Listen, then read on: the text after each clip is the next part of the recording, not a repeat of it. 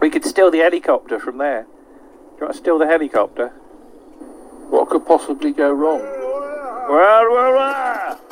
Oh, Gordon Gospel lives. Here I am in my rubber suit. I've lost my disguise. Oh, for I've heaven's lost my sake. disguise. Oh, for God's sake. Get out if you get... Ah, I've been shot down, you silly buffoon. I'm in a rubber ring.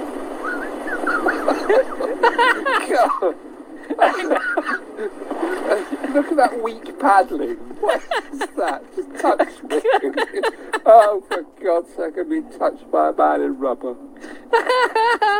Oh, God. Right. Is that you shooting? What are you doing? I've had enough of them. I'm shooting the henches. What? Oh, I'm down. You have to touch me again. For God's sake. Touch me.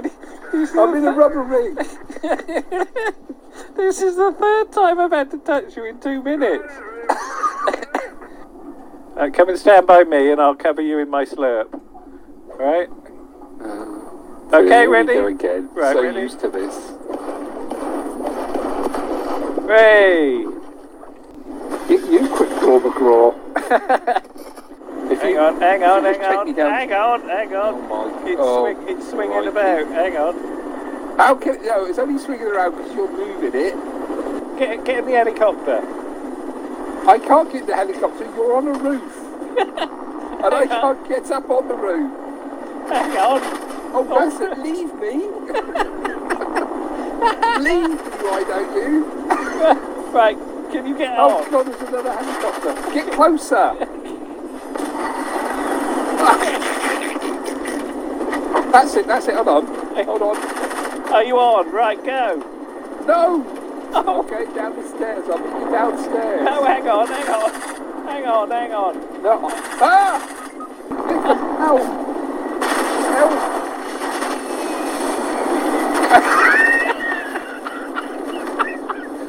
I'm going to die in a minute.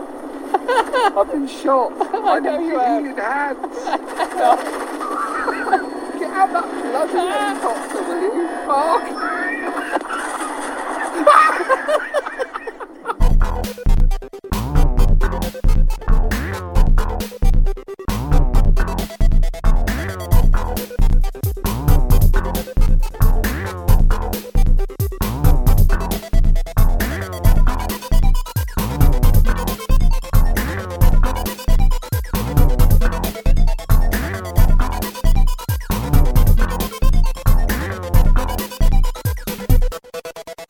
Hello and welcome back again to Round the Archives in Conversation.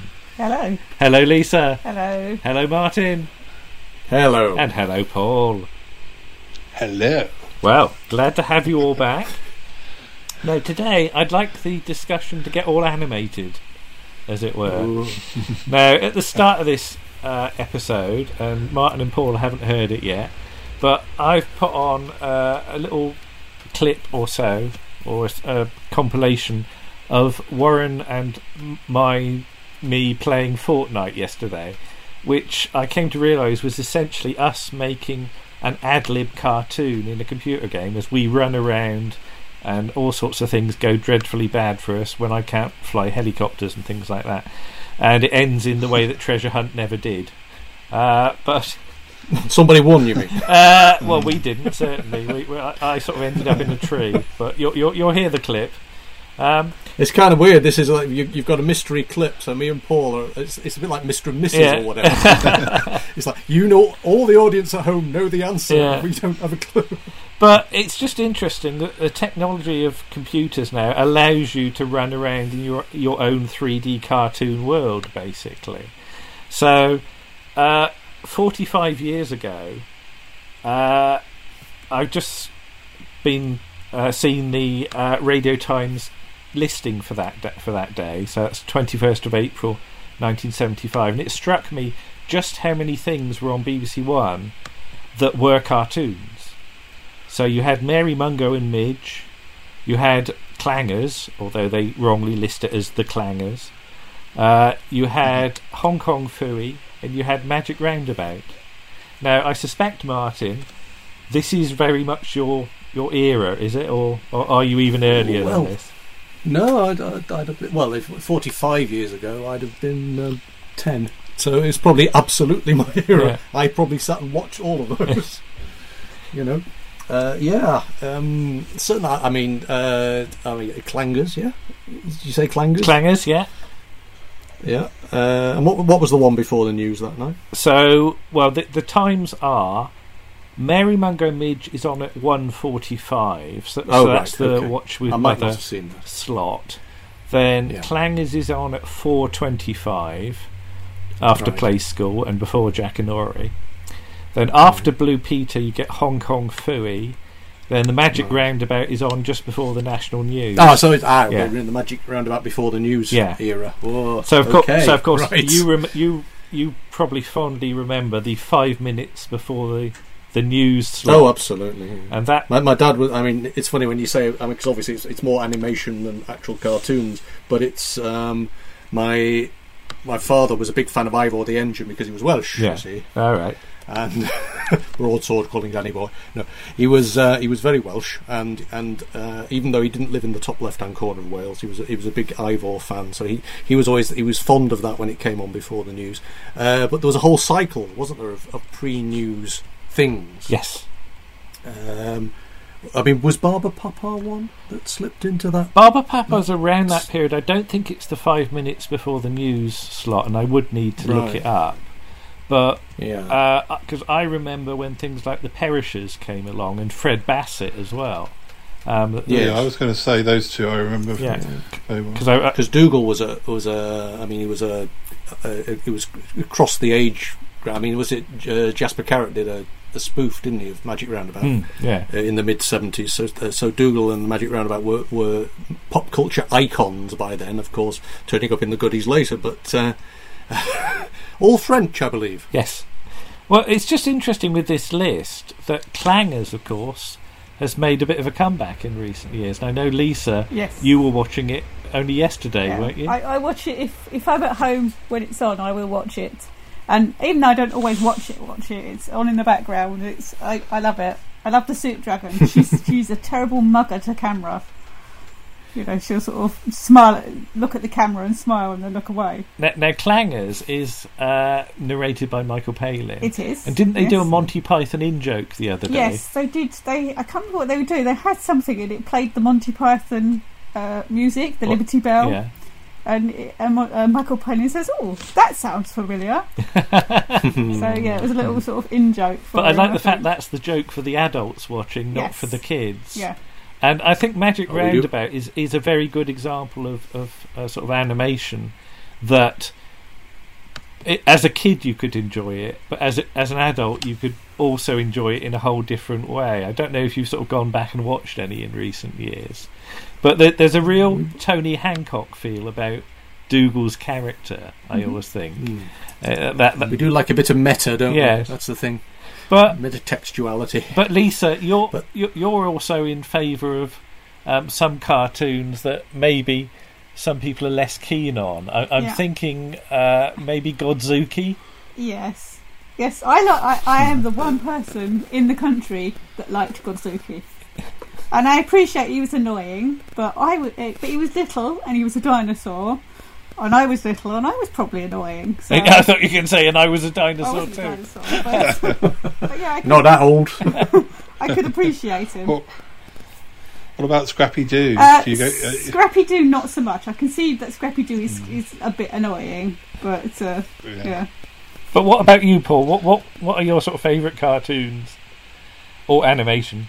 Well, the ones I remember when I was very young, which I haven't sort of come back to in any big way more recently, were things like Battle of the Planets, and I definitely remember playing Space Sentinels in the garden. I remember reading somewhere, and I'm sure there's a lot more information about it, but I believe that the version of Battle of the Planets we got was just the kind of a toned down version with lots of bits missing, and there was lots more to it than we ever saw, but I'm not completely sure about the background of that, and I don't really remember much about what happened in the Space Sentinels. I really ought to check out more to sort of There was that big floating head, wasn't there? The big floating stripy head. Sentinel 1 or something. I did a lot of drawings. I just remember there being enough characters that was there 3 of them, and I think there were 3 of us playing games, so we just had to pick which one we wanted to be. Was that the one with 7 Zark 7, or was he the one who turned up to narrate Battle of the Planets? We probably blend, as I was saying in a previous episode, we probably blended these shows into our own mixture anyway. They both had. It was that thing where for some reason the only way you could interest kids was to add a robot to anything at all. Yeah, and then there was again, it's that whole thing that Scooby-Doo worked perfectly well, and we all enjoyed it.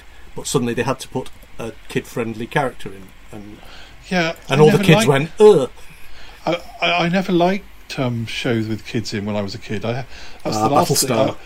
I mean, even the soap operas I watched, I hated the younger characters. I was always more interested in the adults who were usually doing, and even things like Children of the Stones or Ace of Wands or anything. The younger characters, the people in Ace of Wands are all over 20, and the kid in Children of the Stones is probably near voting age. So but that was fine. You didn't want to. You were more interested in seeing slightly older people than yourself. You didn't want to see people your age or younger. I think that's the problem with Adric. I think a lot of people who were the same age or older than Adric found him annoying, whereas to me he was a few years older than me, so I never had a problem with Adric. I've just looked at the whole boy genius thing, though, isn't it? It seems to be dropped into a lot of those sort of shows, and for some reason, the younger viewers really can't stand other geniuses. Maybe it's something to do with being at school. I've just looked up the characters for Space Sentinel, and I'm really interested now, Paul, because you've got the 3 human characters. You've got Sentinel 1, and the maintenance robot is Mo. Maintenance operative. So 7 Zark 7 is in the other one. So the 3 main characters are Hercules, blonde-haired and blue-eyed man, possesses superhuman strength, obsessed with exercise and healthy eating. Mercury can run and fly purportedly up to the speed of light. Chinese and practices martial arts as a hobby. Or Astria, who can morph into any earth animal and is the de facto leader of the team. Oh, blimey. So which one were you then, Paul? He was all of them. Probably. I can't. That's the thing, I do wonder. I'm not sure. I don't remember who would be my favourite. But and as I was saying before, we were all. I wasn't a tomboy, but the other 2 were tomboys. So I don't know that any of them would have wanted to have been the lady one, because they were all strong. Maybe that wasn't such a problem. But we were very little. Well, I'll have to. Shall I give you the choice from Battle of the Planets? So, Battle of the Planets. It's the one where they're all dressed as birds, aren't they? They've got sort of bird headdresses, aren't they? So you've got 7 Zark 7, Keop, Mark, Jason, Tiny, Princess. I think she's the one you can see her drawers in the opening titles, isn't it? Sounds like a dog.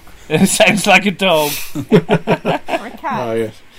But yeah, the old manga pants shop. And I just imagine Paul doing somersaults or something like that, And of course, Tiny being ironically not tiny. Yes, indeed. Wasn't Keop the annoying one that didn't speak properly or something? There was a sulky one. There was a very sulky one. Yeah, there was a picture there of them. I've just got a picture of the Space Sentinels, going back to them, and the blonde-haired one looks like He-Man a few years before He-Man. But it obviously the same demographic. Yeah. But to be honest, I don't know. those never really did it for me. I have to say that they were all a bit too sort of good looking and squeaky clean, give me something like Top Cat or something like that in my book, or Boss Cat, as Tim Worthington would have you say. Well it was Top Cat because he was called TC, but yes, in the UK they changed it to Boss Cat, I think, because there was a cat food called Top Cat. That's right. But some sort of scabby old cats that lived in bins were much more up my street, frankly. I mean, you're saying about Battle of the Planets and that. I always get confused because there was a series on, and I looked it up and I was surprised to see it. I think it's late 80s, early 90s, and it's Captain Planet and the Planeteers. Right. And it was a very ecological series, quite early on, before a lot of other things were picking this up. But I always remember at the end of it, there would be this sort of message about, how you should look after the planet and all this sort of thing. And I think that's what sticks in my memory most, having that sort of slightly sort of prosy message at the end of it, you know. But Martin, obviously worked in Brighton, but not anywhere else. Martin, you know a fair bit about animation from your sort of artistic leanings, I guess. Just very old. But were you aware as a kid of the different schools of where these things came from? So were you able to distinguish between like Disney and Hanna-Barbera? Yeah, and definitely. That? I mean, if you think specifically about the difference in quality of different eras of Tom and Jerry, for example, there's some very.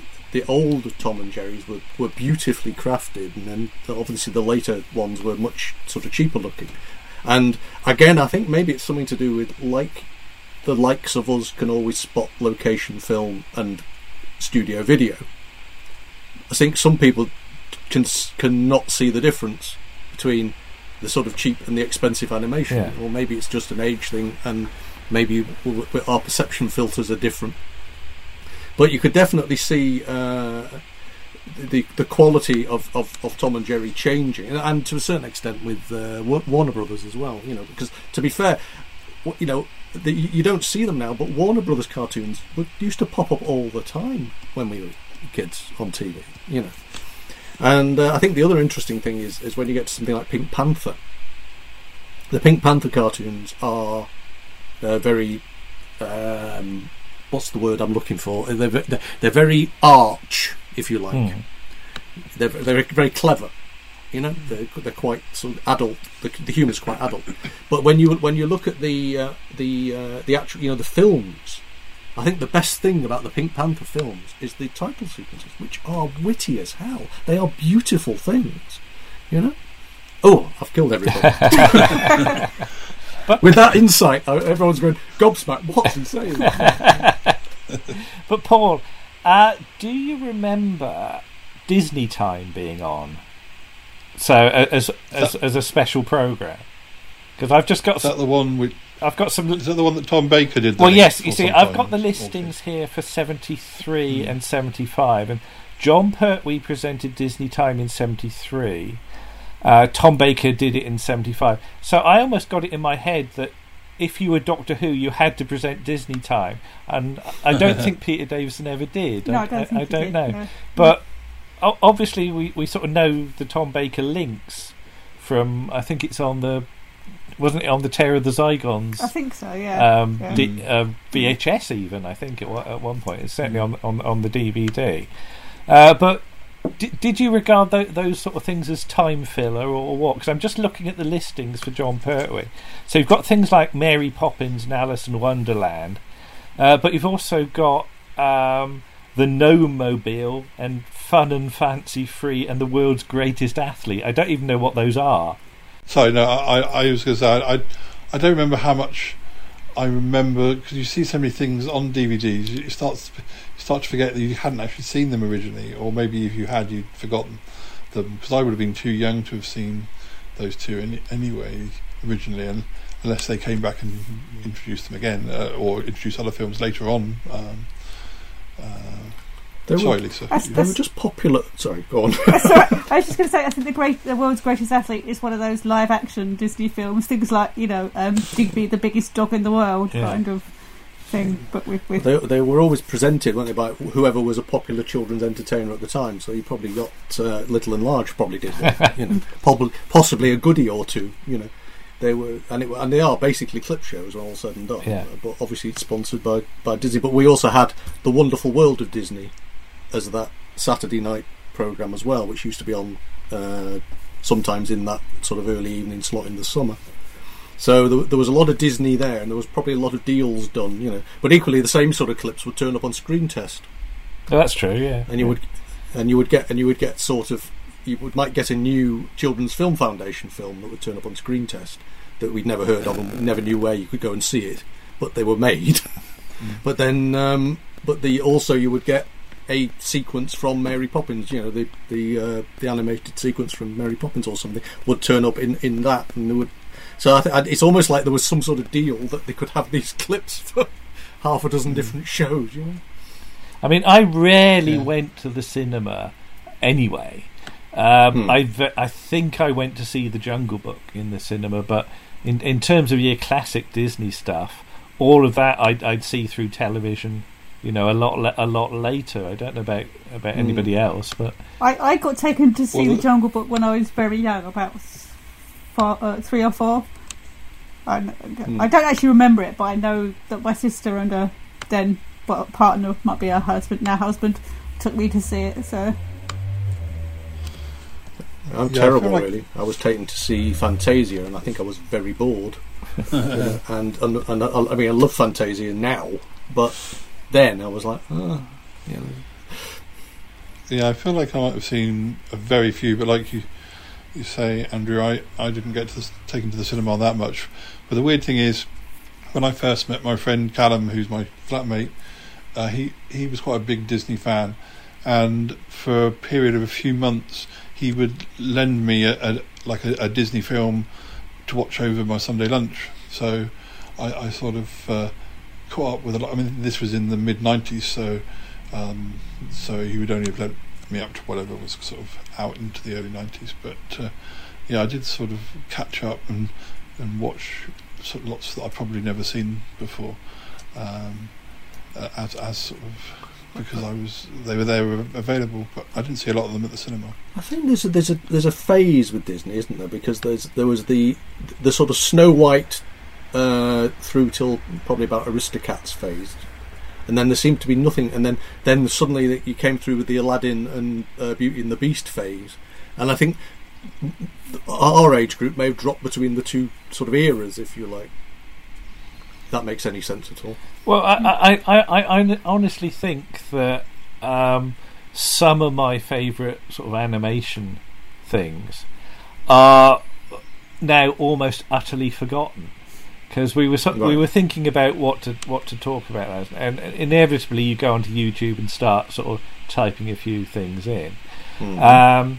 And I'm thinking of things like Sir Prancelot, which Lisa has probably got no memory of whatsoever, and I doubt Paul has too. Because that Pugwash with dragons. But Martin, do you recall Sir Prancelot?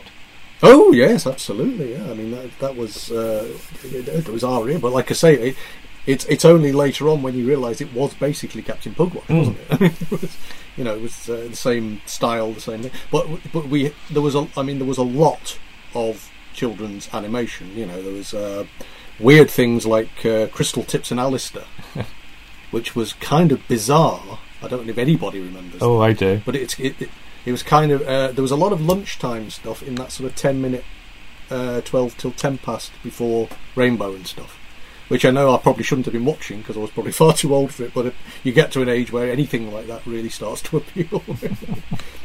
But then of course in the evening you had these the American Hanna-Barbera series. So you had the Hair Bear Bunch, you had Hong Kong Phooey and all those, and the same again, TC, Top Cat, Boss Cat.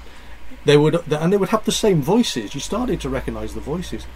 There was a moment in is it the Monsters or the Addams Family where the chap who does Choo Choo turns up. Okay. And his voice is so distinctive. And the guy who was I'll Get You, Penelope Pitstop, Hooded Claw. Yeah. His voice, I can't remember the actor's name, but his voice kept turning up. Sylvester Sneakley or whatever it was kept turning up in all sorts of things. I think the voices were what I think you started to think you're a bit clever because I know that voice. I know that voice from Yogi Bear or from some other series. Because isn't it Uncle Arthur from Bewitched? The actor that does the voice for the Hooded Claw / Sylvester Sneakley is in an episode of The Munsters, isn't he? But it's very distinctive. Even without knowing it's him, you can tell it's him. Yeah. Because the moment he opens his mouth, he just sounds like Sylvester Sneakley. So Uncle Arthur in Bewitched is Paul Lind. That is him. Yeah. That So is him, yeah. So if you look under his voice acting, he's Sylvester Sneakley, the Hooded Claw, but he's also Mildew Wolf from It's the Wolf. Oh God! If you remember It's the Wolf. It's the Wolf. Yeah, absolutely. And there's also that strange connected universes thing, isn't there? Where you've got Dastardly and Muttley, but you've got the Wacky Races, you know, and you've got character crossovers, you know, and so, like I say, the Perils of Penelope being a spin-off of Wacky Races. You know? Yes, and it's all connected, and it's a bit like the was it Chigley and Trumpton and Camwick Green? They all have a universe together. You know? The Wacky Races are going on over there, but someone's kidnapped Penelope Pitstop. Well, I like to think that our circular podcast is like that now. That we're all inside each other's fictional universes. Yeah. I was say, can I just say, as a woman, that I absolutely loathe Penelope Pitstop. Because I'm cutting that bit out, Lisa. She just uses her femininity to get what she wants. Gives the wrong message to girls. Far too much pink, and far too much putting on lipstick. Yes, and fluttering her eyelashes at people. So, what sort of role model is this? So come on then, who's the best one in Wacky Races? Wacky Races, who's your favourite? I always like the Anthill Mob. All right, why? I don't know. I really like the Anthill Mob. Oh, Professor Pat Pending for me every time. I wonder why. Martin or Paul, favourite Wacky Racer?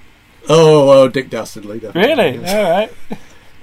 Paul? Yeah, I think it'd be Muttley for me, because I used to we do need the to team impression. up, Paul. I used to do the impression of Muttley at school quite a bit. I don't think I could do it now without coughing. I can see that. But equally, Dastardly and Muttley... You wanted him to win at least 1 week. You know, you really wanted him to win 1 week. I mean, if he didn't dick about so much, he was always about 4 miles ahead. Why didn't you just put your foot down? But Dastardly and Muttley and their flying machines was certainly, I think, less well remembered, because everybody, of course, called it Stop the Pigeon. Yeah. But in the same way that I liked Professor Pat Pending and his weird car, the way his car would turn into things, I always used to love the weird aeroplanes you used to get in there. Like there's one that is like a giant hammer and an anvil, or one that's a giant cuckoo clock or things like that, and Dastardly's inside disguised as a cuckoo or something like that. And it's just the sheer impracticality of it that always used to impress me. It's kind of weird though, because last week Those Magnificent Men in Their Flying Machines was on, and again it's the Ronald Searle sequence. I think it's Ronald Searle did the correct titles for that, and again it's that same kind of bizarre aeroplanes, you know. So these things were definitely sort of touching on each other. You know, they were sort of connecting the dots and things. And, again, with going back to the Pink Panther, you know, it's someone saw there's a series in that, you know, and maybe someone thought the same as a spin-off from Wacky Races. You know?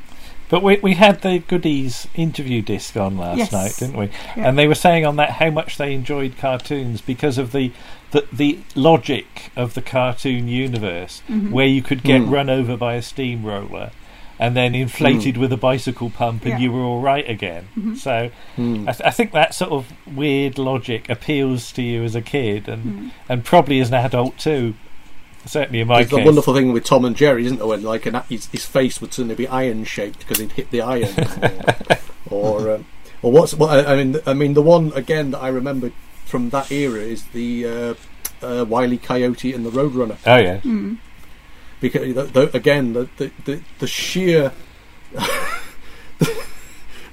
the sheer misfortune of this coyote, but the persistence to keep on going and keep on trying, and they are just I can still watch a Roadrunner cartoon and find it absolutely hilarious. Roadrunner is one of my favourites. And of course all that goes back to silent pictures and Buster Keaton, you know, and Harold Lloyd and all that kind of thing. It's all there in the old silent movies, and of course a lot of these things work because it's universal humour, if you like, you know.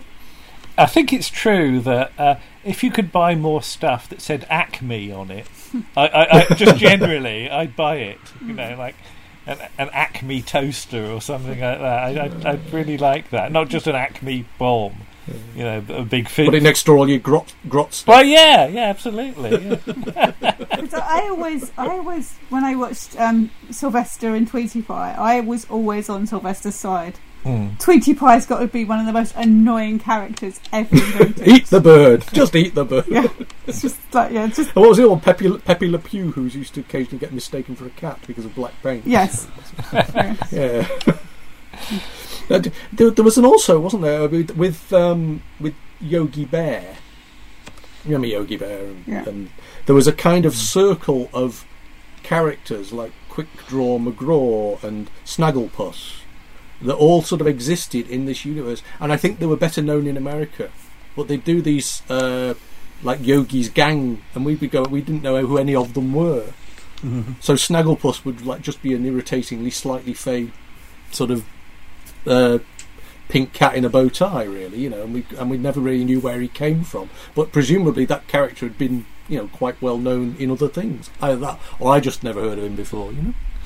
Well, certainly, I probably never even knew the Harlem Globetrotters were real, you know, because they just turned up. The Scooby-Doo characters. Well, exactly. I mean, let's move on to Scooby-Doo, shall we?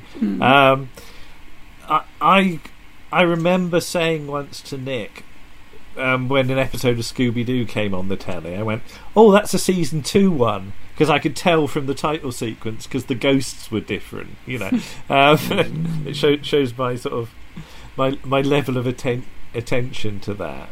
But there's I guess the joke becomes that it's always the owner of the amusement arcade, isn't it? But I quite like in the sort of later Scooby-Doo stuff where you do have all this crossover stuff, because you get the Addams Family turning up. Yeah. You know, you get. I think you might get Do you get Batman and Robin as well? So. I've not seen it, but I think you've shown me a clip of it on YouTube. Yeah. And that fascinates me to this day. You know, well, they're the whole year of guest starring. That's right. Yeah, including the Harlem Globetrotters. And of course, as Ben Baker has pointed out in Don't Let's Chart a while ago, you do get all these dreadful knockoffs as well. Because it's basically the formula of like 3 teenagers in a car or a buggy or something like that, and Goober and the Ghost Chaser. Exactly, yes, and a dog. Speed buggy. Yeah. It really is cut and paste in some cases, isn't it? You know? But Speed buggy and I Dream of Jeannie as well. Oh. Sorry, yes. I was going to say, out of all of those the sort of slightly knockoffs, I think Captain Caveman's my favourite. I absolutely adored Captain Caveman when I was a child, and I don't really know why, because he's a potentially irritating character who does nothing but shouts Captain Caveman and bashes people with his club. But I really liked him. So, and also when I was a sort of in the early 80s, this is sort of going off to say, I think the first time I ever saw Laurel and Hardy was in the Laurel and Hardy cartoon. I don't think I'd ever seen any of the films, but I knew them from the cartoon, which is. Well, I think they guested in Scooby-Doo, didn't they, as well? Quite possibly, yes. I mean, but you see, there was also there was a Beatles cartoon, wasn't there? There was a Jackson 5 cartoon. You know, the pop bands, they did cartoons based on them as well. You know. It's all. I know it's all marketing, really, but it's fascinating that you could actually have cartoons based around pop bands, and they didn't do one for the Monkees. But Paul, I know you when we were sort of deciding, you mentioned Captain Caveman as well. Is he a particular favourite of yours? Or? Yeah, but I mean, I don't like even remember sort of particular episodes or anything now. But it's definitely and. I wouldn't sort of say that I sort of knew whether any history about it. I just remember it being on. I remember watching it, and it was sort of quite formulaic, but I enjoyed. I enjoyed it. Wasn't he like half of the Slag Brothers? Were they the Slag Brothers? I think they were just genetically related. I don't think they were genetically. The DNA was the same. Yeah. See, the other thing is, I got this vague idea in my head that Captain Caveman had other. It was like 3 cartoons, and one of which was something else. And I vaguely remember this old man on a park bench called Superhero Tyrone.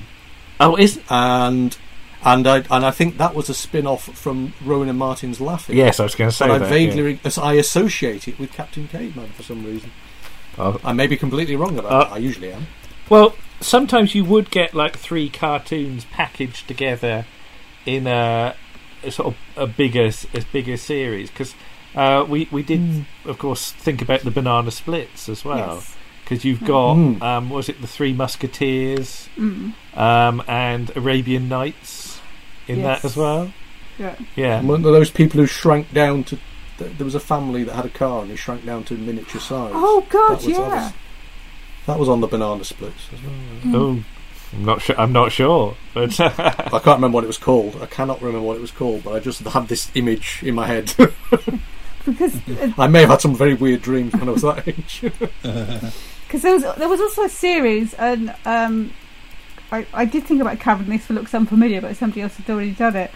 But called the Drac Pack, and it was like the descendants of Dracula, Frankenstein's monster, and the Wolfman.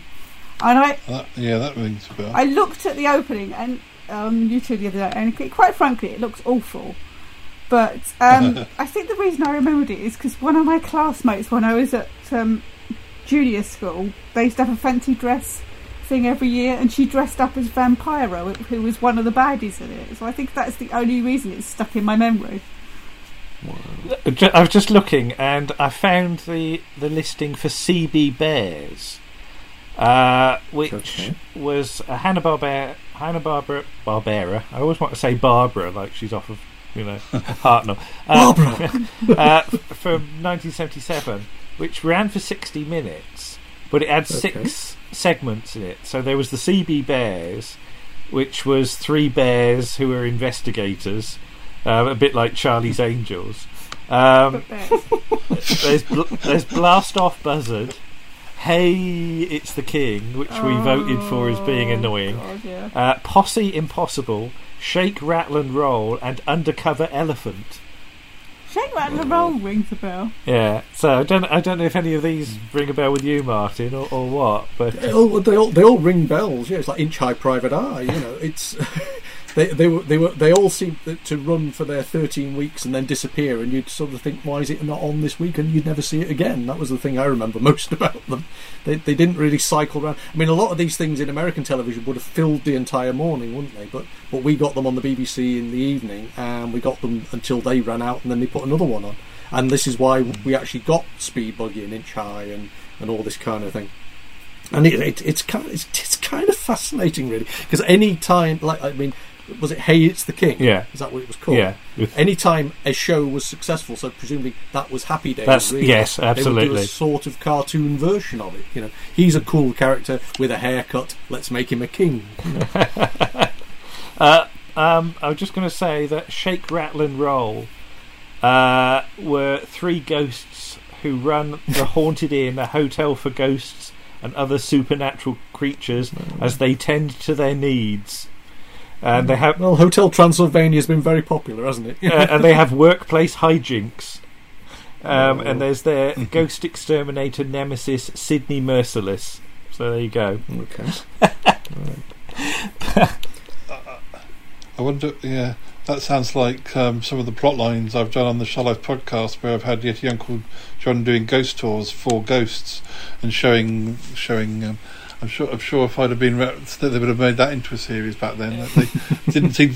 Most of the ideas seem to be ones you could write on the back of a postcard, which is usually somewhere some of the best ideas come from. Actually, I suspect that explains Ludwig, doesn't it? Was it an egg, wasn't it? It was a musical egg, sort of mechanical egg. That's right. Yeah, I mean, there's almost no explanation for Ludwig, but. I mean, yes, Martin, you mentioned Ludwig, but let's talk about some of the really weird stuff we used to get, mostly from Czechoslovakia for some reason.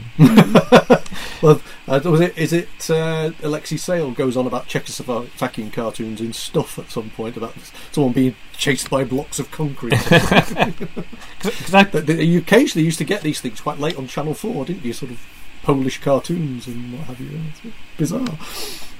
Because I do remember the mole. I don't know whether you do, Martin. And I couldn't couldn't tell you a damn thing about whatever happened in the mole each week. Basically, his hole would appear, and I have the feeling it was very silent. It was one of those. There was quite a lot of silent cartoons. They had music but no actual dialogue. There was quite a long sort of tradition, if you like, of that kind of animation. And yes, he was probably mostly Czechoslovakian, but international. Yes, that's the point. Yeah, oh yeah. But I was going through my old folders and stuff a few weeks ago, and I found a drawing that I'd done based on something called Aubrey. And Aubrey was a kind of simple character in much in the same way as Henry's cat, but bright orange and egg-shaped. And this cartoon must have appealed to me because I went off and drew Aubrey. I thought, this is great, in one of my sketchbooks. So, and I don't imagine anybody has a clue what Aubrey was. But you've also, in that same vein, is you've got the much simpler card. I mean, you think about Mr. Ben. I mean, Mr. Ben, you can have the same image on screen for 20 seconds. Or it feels that way sometimes. I know Mr. Ben's very popular, but there's not much actual animation to it. And there was the very same thing that Henry's cat. Henry's cat was very inanimate in its animation. And of course you got Rhubarb and Custard. Indeed. Who were much more... but it was all done... It's Bob Godfrey, wasn't it? With scribble markers. And, these things were fabulous. But lasted 5-10 minutes. And yet, in many ways, very simple to produce. But it's all about the storytelling. And that's really what animation is, isn't it? It's about the storytelling. I was going to say, Martin, you've recently drawn us as Noah and Nelly as well. And again, same kind of thing. Yeah. I was very pleased with that because again, it's a show I remember, and Lisa, you're probably sort of too just a bit too young to. Yeah. But again, in the sort of Sir Prancelot vein, it was on for a few years and then utterly disappears. Whereas other stuff has a much longer sell-by date, doesn't it? Paul, I'd like to ask you about working with puppets. Because you more than any of us here, you've worked with puppets. And why did you make that decision, first of all? Well, this goes back to when I was doing Sutton Park, and I think I used to go into sort of pound shops to find cheap things that I could use to work into the story. And I can't remember the first time I sort of stumbled upon these puppets, but they were really, for how cheap they were pretty well made, and some still exist to this day. But I think once I realised I could use them in the show, it gave me characters to interact with because sometimes there was a period around I was at university when I first started using them on the show, but and then I was sort of like for a few months I still like living by myself and not really in a situation where I had other actors except for at weekends. So it really made me think, well, I can do stories involving myself but also involving the puppets, and then if other actors were around, they soon learned to interact with them as if, I think I pretty much said, imagine it's the Muppets. The guests on the Muppets the human guests on the Muppets don't kind of go, well, that's just a guy with a sock puppet on his hand or something, or whatever. That would spoil it. So I think because we all grew up with the Muppets and things like that, we knew to interact with them as if they were real, although that wasn't always the case. My brother did like to take the heads off some of the puppets during scenes, and then you'd have a little finger wiggling around till the head was returned. Oh, so we didn't mind playing, around with being extra silly with them. Just got this vision of these handless, all your friends having no hands. But yeah, they became very good sort of extra characters, and there were loads of episodes where it was as much about the puppet characters they. But when you got these puppets, did they soon evolve their own characters, or did you have a character in mind and then you chose a puppet for it? Which was sort of leading the character of the piece? I guess. I mean, mostly I had to do the voices, so it was kind of what I think. I guess it was. Sometimes it was the character looks like this. He would have this voice. I think it was sort of. Yeah, it's been a long. Yeah, because I'm thinking of somebody like I'm thinking of somebody like Little J, and I worked a lot with Little J, and I found your ability to jump from your personality to Little J's within a scene really clever, and he was a very clearly defined character. But how did he evolve almost straight away? I don't remember his early sort of first appearance. Was he there on the screen instantly, or? Yeah, I mean because these episodes have been digitized and it's such a long time. When I'm watching it now, it's almost new to me as far as the how the characters were slowly, so they didn't all appear on one day. I think I can't remember. I probably bought 2 or 3 and thought, oh well, this is working, and then went back to that. I pretty much went back to the shop where I bought the puppets and bought more and more of them to add to and then there were at least some of them where I had 2, like Cromitty, who's sort of slightly mad scientist type character. I had 2 Cromitties. I had 2 Little J's, and I also had this kind of weird Little J that looked like he was evil. So that made me think, oh, okay, so I can do a plot line where Little J drinks a potion and becomes like an evil version. So as usual, I kind of used let the props dictate a lot of what I did, which is probably more fun than kind of going, I need a puppet that looks like this, and it must do.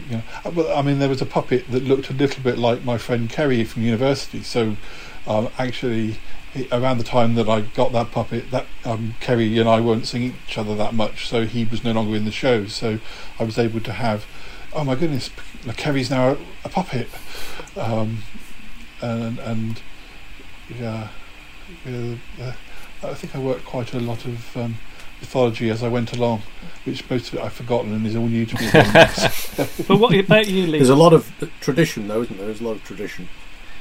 with I mean, you think of Emu, you think of Gopher, Gordon the Gopher. There's the interaction with puppet. I think it's just part of our DNA now as television viewers from the 20th century.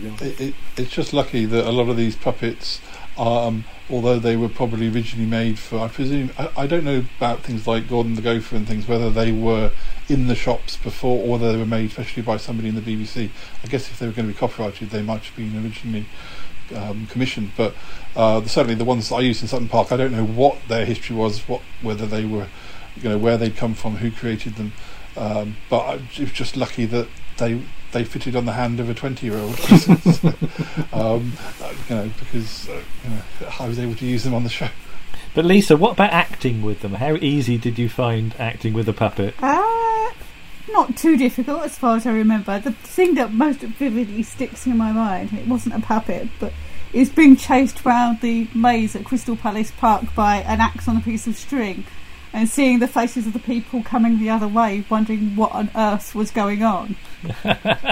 as we sort of... Well, a lot of the stuff we did with our friend Lee was very based on cartoon or good easy type things, because he'd make props, like he'd make like a ticking time bomb with a paper mache painted, like it was a bomb with a sparkler as a fuse, and so that sort of thing was very influenced by what you see in cartoons or sort of silent movies or whatever. But Martin, you briefly animated us for Christmas Day, didn't you? Oh yeah, yeah. It's a lot easier now. Well, it's not as easy for me at the moment because of various reasons. But no, it's lip syncing is a nightmare. Yeah. But luckily, I did a certain amount of training for that, and obviously, I've had to do it professionally anyway, building sequences and stuff. So, but the software these days it makes it a lot more straightforward to do than it did back in my day. I mean, it was interesting. I was remembering when you were talking about Vision On, that one of the projects I had at college, or one of the projects we had at college, was we had to produce sequences for Jigsaw. Oh, right. And it was one of our term set projects, and we had to do a 6-letter word, and we had to do a 15-second animation that illustrated the word. So it was the solution animation, and obviously we had. There was a range of words you could pick for the next series. So, because we were based in South Wales at the time, so we were just up the road from Bristol. It was produced in Bristol. Oh. So it's there is a little bit of tradition there. I mean, I did go for a couple of interviews for Cosgrove Hall. Luckily, I didn't get the job because that was when about a year later they had to get rid of everybody because Thames lost their franchise. But so I did some storyboarding for Count Duckula. There's a claim to fame. I did about 10 seconds worth of storyboarding because they were, I think they were short someday, and they said, "Can you draw these for us?" And I did. But there we go. I don't know what ever happened to those. I think they just put them in a bin, but said thank you very much. But nevertheless, I did do that for a while. So hooray! It's about the time they were filming BFG because I had all the props when I went for the interview. So that was nice. Yeah. I'd also like to ask Martin, animation for Hitchhiker's Guide to the Galaxy.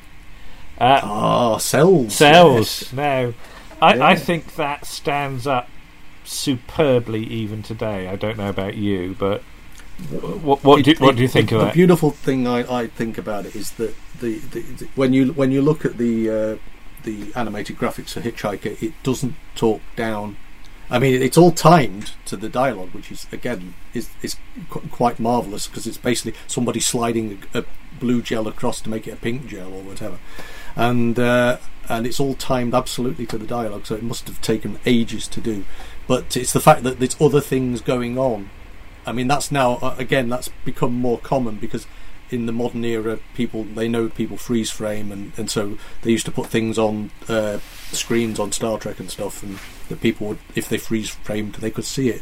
But back then, there's a lot of information coming at you, and little witty sort of drawings in the corner, and all done with cells and rostrum cameras. You know, it's astonishing, really, when you think about it. But actually, I think because it was shot on film like that, it probably holds up. There was an old theory that they used to say that. And it never actually came to true because later on they did reshoot the effects, but they used to say in the early days of Star Trek The Next Generation that actually on a big screen the old special effects would look better than the new ones because the new ones were shot for video, but the old ones were shot on film and they would blow up to cinema size, so they would still hold up, but of course now they've replaced them all anyway, so maybe that theory doesn't hold water.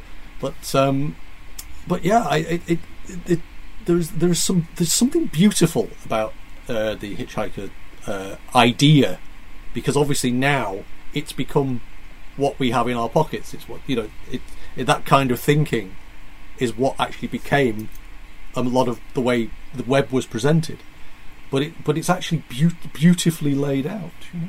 I mean, the one that sticks in the mind is the Babelfish sequence because it's just a gorgeously witty piece of animation, you know, and very simple frame. You know, when the fish turns, that's only probably 3 or 4 frames, but you know, exquisite.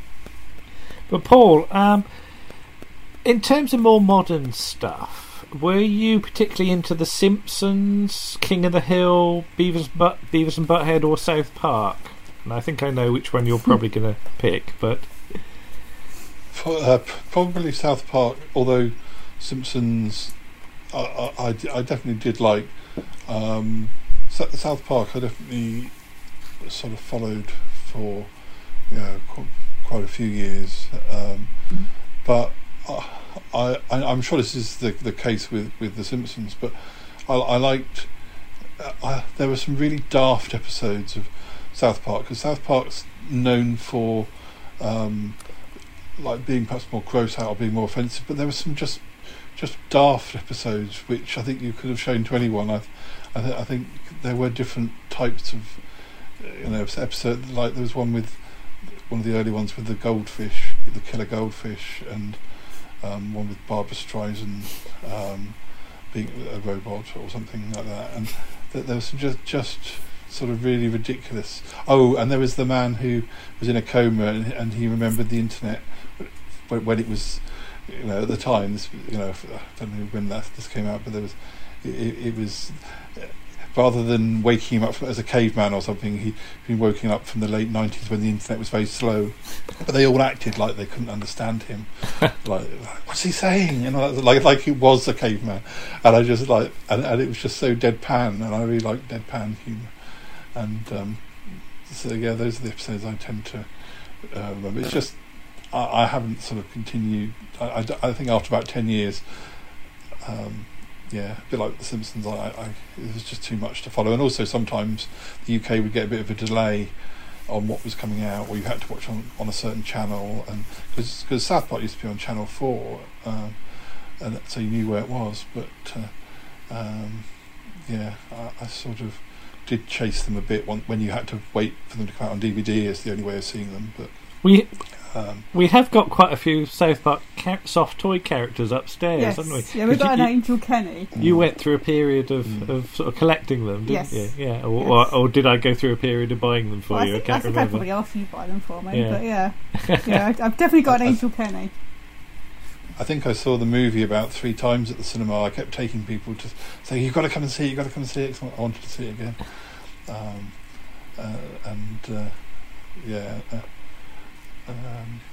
Yeah.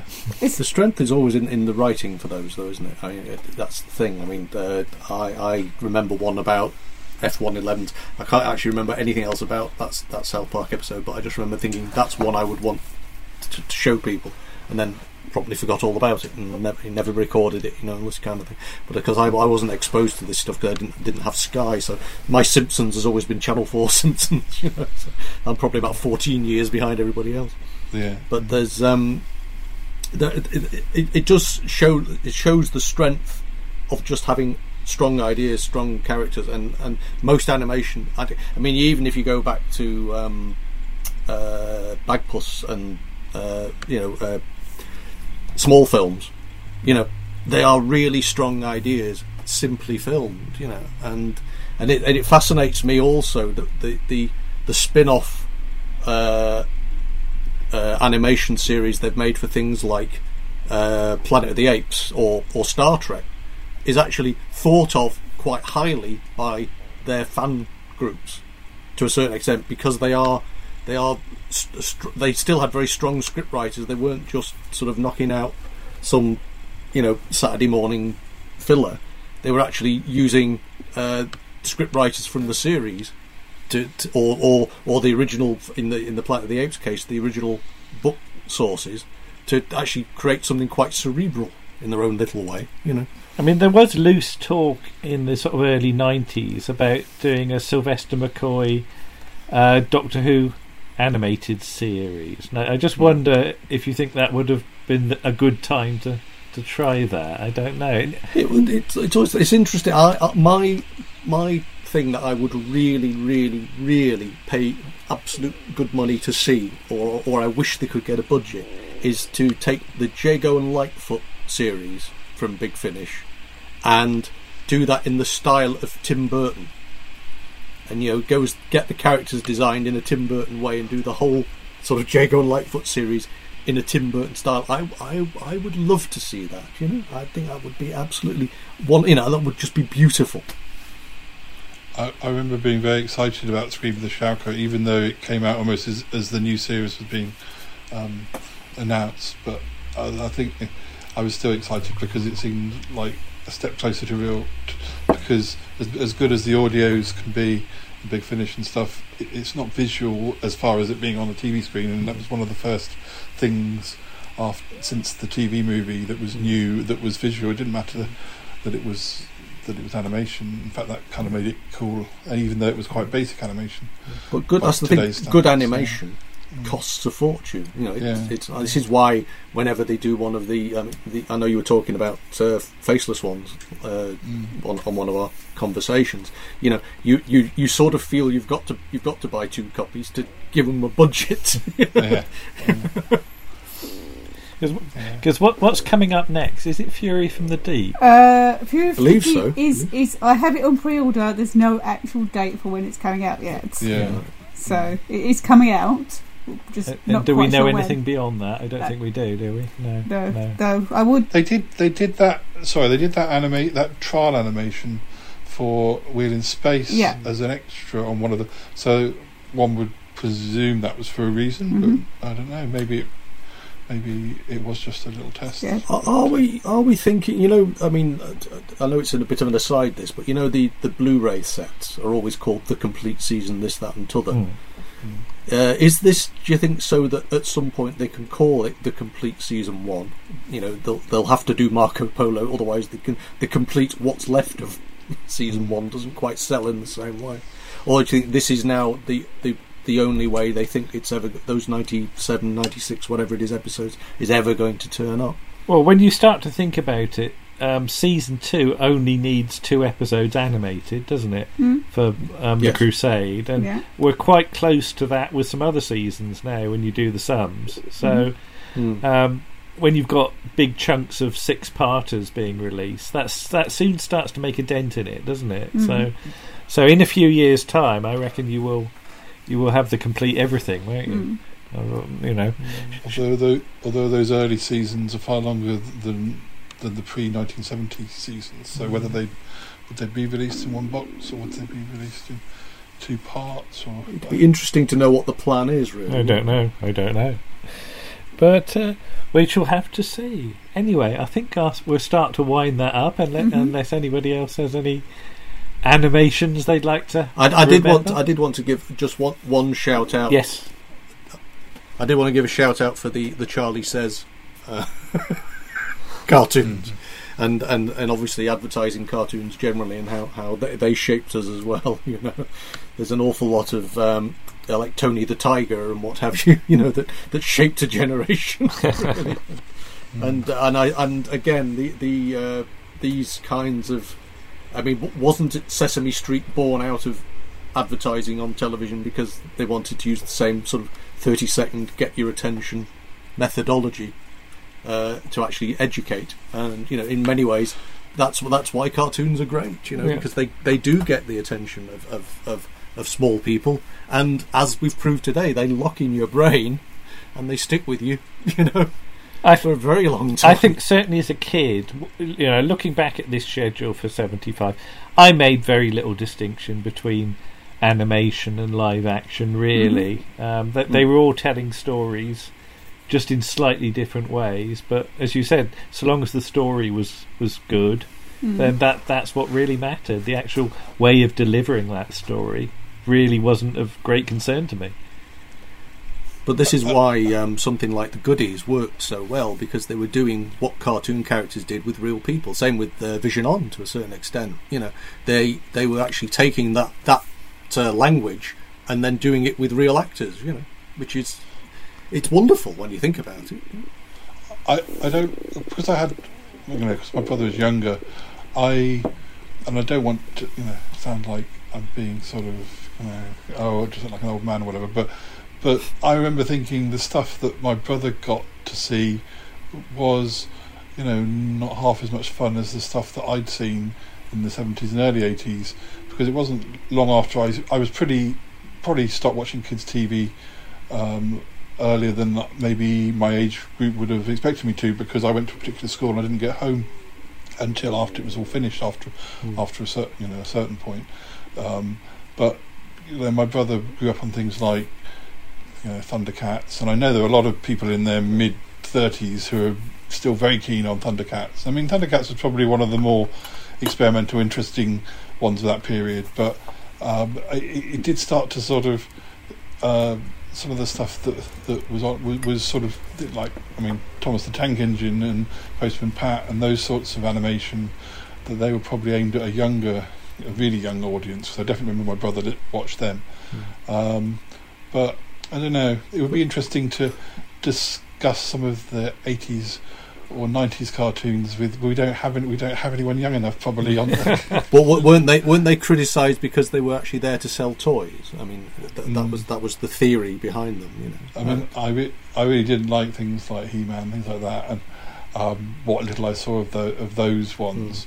So I much preferred probably the tail end shows that I was getting, which is more perhaps the early 70s, mid 70s shows that we were still getting in the very early 80s, and the new lot. I was maybe I was just growing out of it, but I just don't think. I think you're right. It was partly linked to toys because there were definitely He-Man toys, weren't there, and things. Yeah. There's a beautiful simplicity, though, isn't there, to something like Mary Mungo and Mitch. You know, and I mean, I know the animation's simple, but the fact that this was actually showing a certain sector of the audience that that they lived in tower blocks, and they too could have adventures. There was a beautiful simplicity in that idea, and it worked, and it did sort of click with the generation. Of course, my favourite animation of all of them would be the Wombles and Paddington. that style of animation, I don't think that I've ever seen anything like either Wombles or Paddington. That has inspired me so much. Oh, Paul. Of course, we should. I mean, we should also mention that Magic Roundabout was redone, wasn't it, with Nigel Player? Yes, is that right? That's right. Yes. But Paul, I just wanted to say, following on from our conversation the other day, were you glad that we managed to track down Minuetto Allegretto by the Wombles at Glastonbury? Yes, yeah. And we even got a tweet from Great Uncle Bulgaria, didn't we? We did, yeah. Yeah. So, the Wombles know of you. No, I was just saying, it only very, very relatively recently struck me that line about he can remember the days when he wasn't behind the Times referred to the newspaper. It takes a while sometimes. It took me about 40 years for that to click. Okay, well... anyway, on that bombshell. Yes, Sorry. I'd like to thank you all for joining me today. We can do some more animation natter if you want, because I'm sure there's more. So I'd like to thank Lisa, I'd like to thank Martin, and I'd like to thank Paul for joining us in conversation. And we'll be back again soon. Bye-bye! Bye. Bye-bye. Take care. Bye-bye. Bye-bye.